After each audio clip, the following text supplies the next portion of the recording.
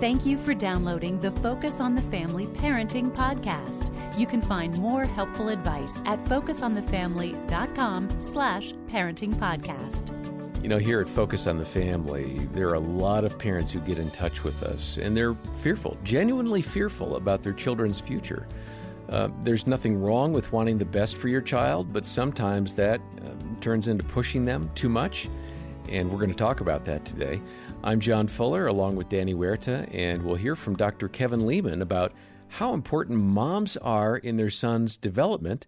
As we begin, here's Jim Daly. What happens in that relationship with an overly critical mom? You hear about that person, but the son can't do much right, and she's constantly on him about this or that. In the Christian community, we can lean in that direction because we're given to following the rules.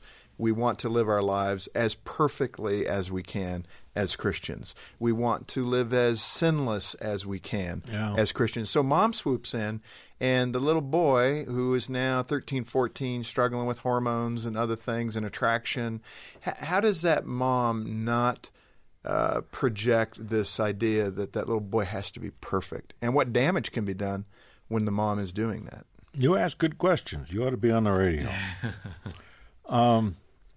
This is one that, I'm telling you, gentlemen, we could talk about this till the proverbial cows come home.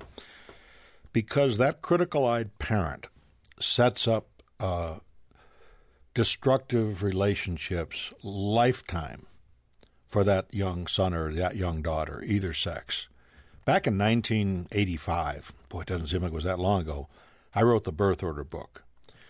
And in that book, I talked about the critical-eyed parent as a huge determinant as to whether or not that little firstborn child will become your typical firstborn, reliable, conscientious, a list maker, likes her little ducks in a row, voracious reader.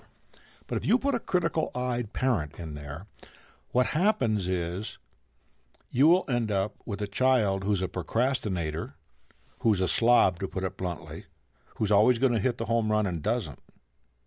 Now, when I discovered that wasn't something I learned in graduate school. It was just an observation from life that I saw so many kids come in the office who were firstborn, who you thought would be these little achiever types that weren't.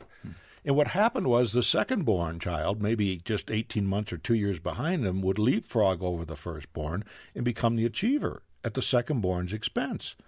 But there was always that common denominator, the critical-eyed parent. Back in the day, before Oprah, okay, I did Oprah lots of times in my life, but before Oprah there was a guy named Phil Donahue. Mm-hmm.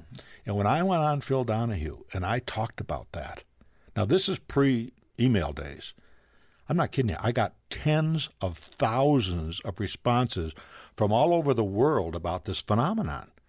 And that's why I say, parent, if you're one of those people that like your little ducks in a row, don't should on your kids. We're always saying you should do this, you should do that, measure up, jump higher. Be careful about that, because pretty soon the kid says to himself, wait a minute, I can't measure up to you, Miss Perfect. You know, I'm not who you think I am. So I'm rather money ahead here to go down and set my sights down and not up. I'm just going to give it a lick and a holler. Now, what's the benefit of setting the sights in a more reasonable way? What is the benefit to the boy? The benefit it is that the kid understands that failure is not fatal, that we all make mistakes. You know, young kids, we're flipping around a little bit here, but young kids love stories. If you tell your kids stories at night, make some stories up. Or tell them stories about yourself, about when you failed in life, so that kids don't have the unrealistic observation that mom and dad were just perfect. And you ask kids, and they'll tell you that mom and dad was perfect. I remember talking about a marriage seminar, and I don't know, I'm not exactly sure if I can remember how I said it, but I was talking about the fact that, okay, you're all adults here. I want you to think about your mom and dad in a very intimate moment between this couple. I had a lady come up to me at break time, and she said, excuse me, my mother wouldn't do a thing like that. I mean, so people have an unrealistic view of what their parents are all about. You seem to be real with your kid. And the fact is, when we look at it from a spiritual standpoint, aren't you glad that God doesn't have the critical eye? Well, absolutely. And his word teaches us that, if we just go to him and say, Lord, forgive me for that thought or that act, that says it's like it never happened.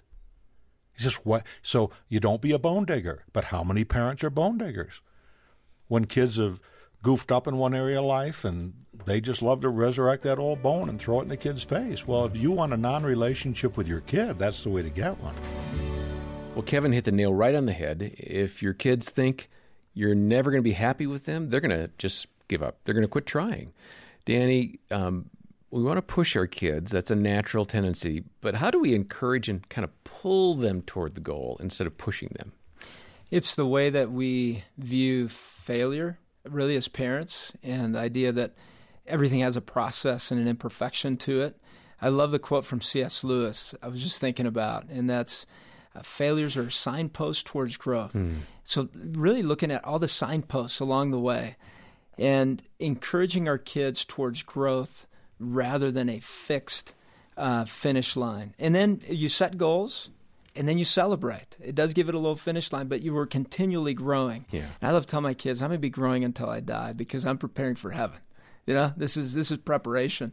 We're in eternity now, and this is just one section of it. I'm in part one. This is a growth part, and then the rest of it I get to just enjoy really in heaven. And we get to grow together, and we're in different stages of that growth.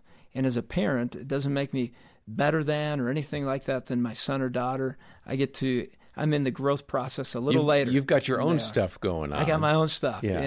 And we get to laugh at each other from a physical standpoint because I'm on the other side of the physicality. My son's getting stronger. Yeah. I'm getting a little weaker. Yeah, but can you take him? You can still take him. I can still take him. Yeah. We did it yesterday. We do it every day now, John. He'll come in and he'll say, Dad, I'm ready to go. And we wrestle down. Do you really? And it's a good workout. We have fun.